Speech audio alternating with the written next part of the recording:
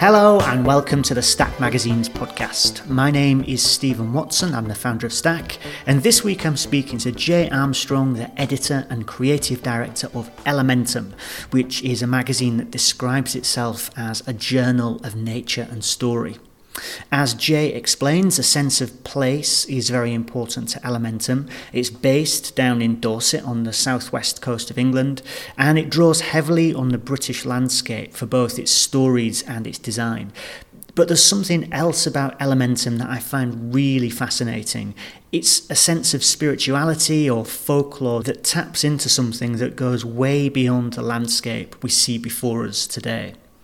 As you'll hear during this conversation, Jay reminds me that I previously referred to this part of the magazine as a sort of witchcraft, which in reflection is probably not the best description I could have come up with. She speaks of it as influenced by deep time, and I loved hearing her speaking about this timeless and essential force that runs through the magazine.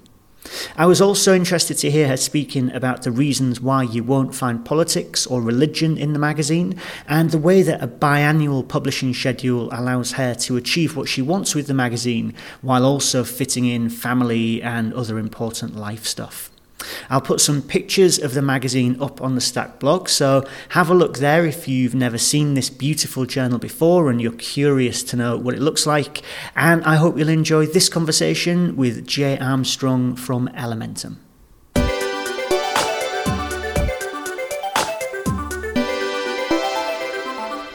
Hey Jay, thank you very much for coming and stopping in. That's lovely. Thanks for having me, Steve. So I have been fascinated by this magazine since issue 1, since I first saw it. It seems to me like you're doing a lot of stuff that is like other magazines, but then you're doing this extra special tweak that makes it a bit unique. So maybe start by telling us what is Elementum and what makes it different. Yeah, sure. Well, Elementum was an idea I came up with when I ended up back at university as a mature student doing an MA in professional writing. And I was there really by more because of circumstance and because my husband's job, and we ended up in Cornwall. And I was self-employed, and I didn't really fancy having to set up my business all over again for about the third time. And I was a photographer. My daughter was at school, so I saved up and I went on a professional writing course, this MA. And there were lots of people there who knew pretty much what they wanted to do, I think. But I was really there to find out what I wanted to do. And so Elementum came really from a couple of things. And one of them was the response to place, was my response to not being a tourist in Cornwall, but living in Cornwall in the southwest of England for our international listeners, the rocky western coast. And the other one was really about, turning 40 and not perhaps having discovered what truly sort of, I don't want to use the word passionate because everyone uses the word passionate, but what I was truly passionate about, because I was interested in so many things, hence my rather sort of patchwork career. So that was the two things where Elementum came from, was the response to place, which was obviously the natural world, and this idea that actually what really got me ticking was photographs, words, and the natural world, which was really what I was interested in when I was about 9 years old, before the curriculum sort of whisks you away into maths and languages and history and what have you. That's nice. So age 40, then you come back to this enduring interest from being a 9-year-old girl at school. Yeah. And there's a lot in the magazine which has that sense of enduring interest. It's a magazine that feels kind of timeless. So for anyone who's not seen the magazine, tell us what can they expect to find in there? Okay, so what I wanted it to be of the highest possible standards, for want of a better word, because if people are going to part with money, I think it's only fair that you make it with the best quality paper that you can afford, with the best content as well. The design is, of a certain ilk, and but that was also quite deliberate because it creates a sense of space. And I did quite a lot of research into this, and one of the things that I discovered was that in an age of overstimulation, of overinformation, of people directing you what to read, top 10 places to eat, top 10 places, you must go here, you must wear this, you must do that. what people, I think, were, not people, I was a very general term, but what I wanted was to offer a space where readers did not feel they were being directed, that they could sort of create their own decisions and their own reflections and their own responses. So within that, that's why the design is quite sort of minimal, which follows, I understand, you know, there was a certain trend for that, maybe less so now. But that suits it. That suits what we do. But the content is very varied. And in the same way that the natural world is underpinned by immutable laws of physics, there's this very sort of strong design sort of structure that runs through the journal. But within it, as with the natural world, there's a huge amount of diversity, both in contributors and style. So just to like sort of give this some shape then. So the strapline is a journal of nature and story. So I guess when I said earlier that it's a magazine that's doing similar things to others, so there are bits of this which is travel magazine. Mm-hmm. There are bits of this which are kind of nature, natural world magazine. And then there's something else as well. There's a sense of mythology or spirituality that's in there. Yes, I remember you mentioning that when you did that review of the second edition. I think the word you actually used was witchcraft, and I was like, oh, that's a bit... good witchcraft. Yeah, well, certainly, and I think, you know, it's really interesting because I think what does influence the journal a lot is this concept of deep time, which is deep time being really pre-Anthropocene, which is when Homo sapiens arrived on the scene. And it was before a time of boundaries, of barriers, not barriers, of checkpoints, of nationalities. There was a commonality, you know, which there is obviously, well, species are specific to certain areas of the world, but you take the whale for example, it doesn't come across checkpoints and has to show a passport sort of thing. So the deep time is into that sort of, I suppose C.S. Lewis called it, the deeper magic. You know, a time when we can only connect through objects, for example, fossils or geology. So that certainly informs it. The other thing that informs it is folklore. I come from Scotland originally, and I think that's why Cornwall had such a big influence on me, was because it was reminiscent of that Western landscape. But one thing that is, you know, from the Scottish tradition and perhaps the Irish and Welsh tradition in the United Kingdom, is there's a greater sense of sort of historical identity as well. So I've sort of drawn on that sort of experience of being at school and singing in Gaelic and Scottish dancing, and, you know, just that sort of slightly alternative culture to the culture maybe down in England, which I know has its own varieties. So I think that informs it, not necessarily the Celtic side, but just an awareness of other cultural traditions as well.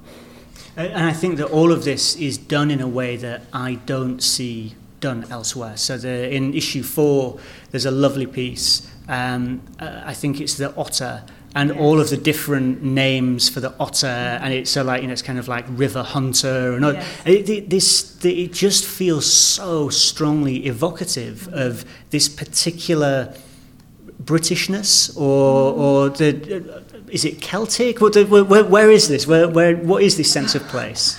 It's a really interesting question, and I can only speak from a British perspective and I suppose a Scottish perspective. I left Scotland over 20 years ago, sadly, haven't really lived there since. But Jackie Morris is very, who we've been so fortunate to work with, has a very deep, abiding sense of connection with the natural world. I mean, the book which she and Robert Macfarlane brought out, The Lost Words, has become quite a phenomenon. Book. Absolutely extraordinary. And we were very lucky to be involved with Jackie and Rob in the lead up to that publication, and they actually contributed some unique stuff for Elementum, which was extraordinary. I'm very grateful for that. So I think there's a wider, it's not just Elementum, there's a wider scope of people, and I think what we've been able to do is create a bit of a crucible where all manner of people, academics, folklorists, artists, can bring their own response and the sense of reconnection. And I think the other thing I would say is that the natural world, it can be quite political, and quite rightly so, but we don't do politics. So we steer away from politics. We also steer away from religion. So when you talk about a spirituality, whether you are an atheist or a believer in a higher power, you can't deny that there's something bigger than us out there, which is the weather, or the sea, or, you know, time itself. So that's really sort of, I suppose, more what we're trying to do as well. And so who are the readers for this? Because I suppose independent magazines as a whole have this identity, and I don't think this is accurate, but it's very often associated with like the cool kids in Shoreditch, the sort of like the trendy ones. Yeah. It feels to me like that's not where you're aiming with this magazine. Yeah.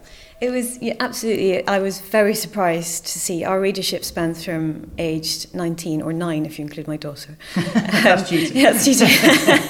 Our oldest subscriber is 99. We had a lovely letter from a 94-year-old the other week. So we have such a broad range. We have a male-female split of about 50-50, and we're now being read in about 37 countries, I think. Not in huge quantities necessarily, but we've got that reach. And I was surprised because obviously when I was researching was there a market for this sort of journal, all the data was around sort of the urban, designer-wear, tech-savvy, usually sort of the double-income family or double-income partnerships. So really I was expecting that as well. And I don't know if we might be the first, I'm sure we're not, but I was quite shocked to see who was buying it, and actually that was quite humbling because I realised that actually I'd been sort of swept up in thinking that this was only for the under 35s, of which I wasn't one myself. But and that actually made me think, why can't, yes, if it's beautiful and if it has longevity, then of course it's going to appeal to everybody or a certain niche across the age groups anyway. And that niche is super important because then the next question is, well, so how do you go about reaching these people? So so tell me, you spend all your time making this thing. How do you then start to put it in front of people and find your readership? Yeah, well, it was very interesting to start with because when we first brought this out, and we were very fortunate to have MMS help us, we could see that the sales were going to sort of it was going to join all the other indies that go out. So we knew that. We tried to get a little bit of sort of interest from the other sort of PR scene, sort of into the literary world, and I could sense very early on that we were pretty much falling between the cracks of two genres, of the magazine genre and the book genre. I have the term genre fluid now, which is my sort of description of where we are. And it's so interesting that some of the most right-on industries are the most rigid about genre. So I made a decision very early on that we needed to put our effort into digital marketing. Because there's a real stubborn streak to myself, and I was like, well, great. I shouldn't wait for other people's acceptance of this project, which I very much believed in. I had to go and get it out there myself. So we've invested in a very good website, and we make sure it's optimized. We have a SEO person who comes in every 6 months to help us. We've got that reach. I mean, it's not huge compared to some, but we have organic growth. We've never bought followers and used that. We don't do advertising, which is another thing. But we want this organic growth. And as far as getting out in front of people, we're very successful. We did a swap with Slightly Foxed, who were superb. We've had a great relationship with them. We put in these flyers to go in, and we've had a phenomenal response. We've had the pre-digital or post-digital reader actually come back with checks. A lot of people don't want to pay online, all the way from Singapore and Australia and Switzerland. Really? So wonderful, really grateful to Slightly Foxed, but it just goes to show there's a lot of people out there who need to be reached from alternative ways. And in terms of thinking about the digital reach that you do, which of the channels that you're working in do you find works best for the magazine? It's a really interesting question. So we use Facebook, Twitter and Instagram. Facebook we sort of keep warm more than anything else, just because of I don't really want to be sinking more money into that platform. Right. Twitter works brilliantly for the thinkers and the academics and the readers and the literary world. So we have some really good conversations on Twitter. And Instagram, obviously, much more visual. So I'd say Twitter as a whole. We have when there's an online sale, we ask people to put where they've sort of interacted with us, and it really will be a mix between Twitter and Instagram as far as the social media referrals go. But it's hard work to keep that channels busy, and we have a social media manager now, which she's been amazing. Yeah, no, I mean this stuff it all takes time. Yeah. This is, I think people don't necessarily always realise from the outside. Each of those things takes time to keep it going. I would guess that with your magazine, because you have these beautiful big illustrations and photographs, like that stuff lends itself very naturally to something like Instagram. You can see that there's a close affinity there. Yeah, absolutely. And but I think also we have to be careful that we present it, curate it, as you will, in a particular way that also reflects the aesthetic. And I think until it's seen on paper, quite often you just don't get the same response. Absolutely. This is why we always say, when someone's got a new magazine, definitely send us PDFs. We're really interested to see that, but it's not until you actually hold the thing in your hands that's when you know. So I'm interested that your background was as a photographer. Yes.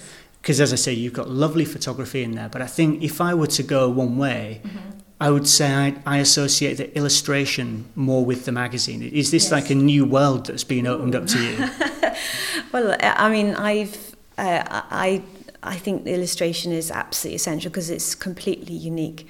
And photography is, I obviously love the medium of photography, but I don't have photographs on my walls at home. I have art or illustration, and I think there's a connection with the marks on the page, straight from a hand. We've used a bit of digital illustration, but we're not going to do that again. We used it in one feature, so I love that sort of the slightly faulted approach of a human interaction with a medium and a piece of paper. Photography can be a little bit too perfect. Instagram can be a little bit too perfect. I think that's one of the big issues with social media, is it makes people feel inadequate. And the amount of work that's done on some images anyway, post photos, it's ridiculous, as you've no doubt seen yourself. So I think we've tried to keep everything quite real. We scan the images and that's what you see. My photography has got very little done to it if I use it. And one of the reasons I am in the journal is because I don't have to pay myself as much as anything, because we pay all our contributors. And that's essential to me. That's really essential that we do things ethically. We print in the UK as well, which is another decision we've taken. Financially, perhaps not as sensible as some, but again, it was part of our ethos that we wanted to do. And it seems important as well that you're not in London. There's an identity to this magazine, which is it is very much of the British Isles, and there's so much of the natural world in that. It almost feels like you couldn't make this magazine sit in an office in London. That's really interesting. We do suffer from not being in London, for sure. We're not. So suffer in what way? In terms of being part of a network. So, for example, I've just seen something in the. I think it was the Chicken Shed Chronicles or something from the Do Lectures, or I can't remember which part of that organisation it was. There was a link to indie magazines you may not have heard of, and I thought, oh great, maybe we're there. And it was this, and it scrolled down. There's heaps and heaps of them, and it got to like Science and Nature, and there's 5, and we weren't there. Yeah. And I would say all of them are urban publishers who are there. So there's that element of not being in a certain loop. But, say the response to place was what hugely informed what I did. And I was living in that. And so I think, yes, absolutely. But I think the urban reader will sense that. And I think it can be a gift. And I think one of the things we've heard from people is they get a holistic and a real positive response to handling it, even the smell of the paper, apparently. So it's meant to be a thing of beauty, and beauty is a very tricky word in many ways, but that's the word that's used most of it, is beautiful. So if that brings a sense of calm and something positive to people, then I can't see it being but a good thing. Absolutely. I'm interested also in how this fits with the rest of your life, because you have a family at home. This is something that needs to work with all of that. So tell us, like you do 2 a year, right? We do 2 a year now. Yes, we started off trying to do 3 a year, and what actually stopped that happening was we had to move from Cornwall back to Dorset. So that was again another job change. but we're now settled, hopefully. And again, a very different landscape, a much softer landscape, still beautiful, but very ancient, but a very different landscape with a different feel to it, to Cornwall. So I have a daughter and I have a dog and I have a husband who works away quite a lot. So I just have to work hard, I think. I mean, I know it sounds really sort of simple, but I love what I do. So I don't like using the word work. It's how I use my day. And I think there's a bigger purpose in producing a journal, which is about creating good writing, because that's going to hopefully stand the test of time. Because if you are contributing something to a canon, then you try and do the best you can. Yeah, otherwise absolutely. It won't stand up. And so, where does this all go from here? What's the plan for 5 years hence? Oh well, I'd very much like to keep the journal going on a biannual basis. We've been very fortunate to be involved with the Port Eliot Festival, which was fantastic. And we might be doing some sort of pop-up at Hay next year, courtesy of Booth's Bookshops. And so the festival scene, for sure. I've just been in talks with an independent publisher about doing a collaboration, so that's quite exciting, sort of moving more into the books side of it, so watch this space. But also we'd like to grow the brand. I think we've got a strong brand, so we'd like to bring more products in, again, sort of on the same line, so, locally produced and ethically produced and promoting makers and what have you. And we're running courses as well. So our first course is in this October, creative courses. And it's introduction to the craft of writing. Because writing is like any other craft. And this was, to my sort of horror. I'd done an English degree and there I was on an MA thinking I could write and I really couldn't. And it is a skill and you do have to practice and there are some things to learn. So we're starting to run courses. Is that happening in Dorset? That is happening in Somerset, in Bruton and Somerset for this course. And then we'll be expanding it hopefully to do more nature-based courses, maybe some photography. It's all up in there. My biggest problem is time. So I have to work on either growing the team or sort of duplicating myself at some point. That sounds very familiar. It's always, look, the fact is you can have all these ideas, but at the end of the day you need to make them happen, and once you've started them you need to keep making them happen. Yes. That's the trouble. You've got to, it's resources, isn't it? Absolutely. It's great being a starter, but you've also got to be a finisher. And that's where the team comes in, and we have got quite a number of freelancers working for us in various capacities, which is wonderful. So one day it'd be great if we could grow that team as well. And there's a lot of sort of ideas out there, but I've just got to be careful I don't drop the quality or the frequency of the journal. Yeah, I think that, it's a very beautiful thing, and I think that you can just feel the quality that comes from it and the time that goes into it. It's very, very evident. And I also think that 2 a year is actually a really nice cycle for this. It gives you that kind of, it's seasonal in the most basic way. Yeah. You can see the two sides of this landscape that you're portraying. Yes, and I think there's a rhythm to it which people respond to. I did do a bit of research before going to 2 a year, and I spoke to Magaleria in Bath, who have been absolutely fantastic. Some of these small outlets, Magazine Brighton, Magaleria Bath, have been wonderful. So Daniel there is brilliant, and I was chatting to him about it, and he said, well, actually biannual, you can grow an expectation, it sits on the shelves longer, so less sort of admin, less invoicing, so he had a very, very practical point as well. So it sits more comfortably because we have, from edition 1 to edition 4, there's been a real shift, and where it's gone, which I didn't necessarily plan it to go, but this is where we are now, is we're more into the longer form essay, and it's more about a first person creative non-fiction. Where we're at, which takes a lot of time on the edit. And one thing we invested in hugely in edition 4 was our editing. So we've got a superb copy editor, we have a superb sub-editor, and we have a proofer. So it's a very involved process, which means, I hope, that it reaches the reader as beautifully crafted as we can make it. And so when can we expect the 5th one to be with us?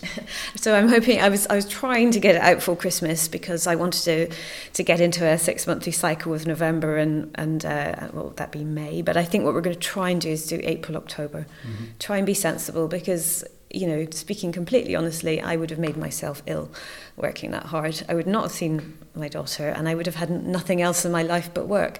And I think our readers are very accepting of that. And it's good that people know perhaps how small we are, and small not in a pejorative way, but in a sort of positive way, that we're doing this really carefully. It's almost like a handmade journal, isn't it? Sort of craft publishing, for want of a better word. So bear with us, but it will be there, and it will be to the highest standard. And we've got some fantastic new contributors coming up.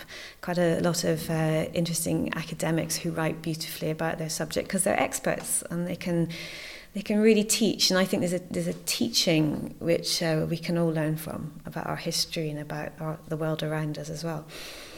Fascinating. Thank you so much for coming in. Thank you so much, Steve. Thank you.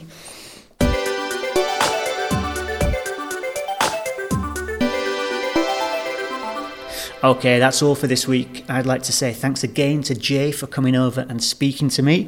I love this idea that she's returning to the stuff that fascinated her as a little girl, and she's exploring it now as a magazine editor and publisher to make this totally distinctive magazine.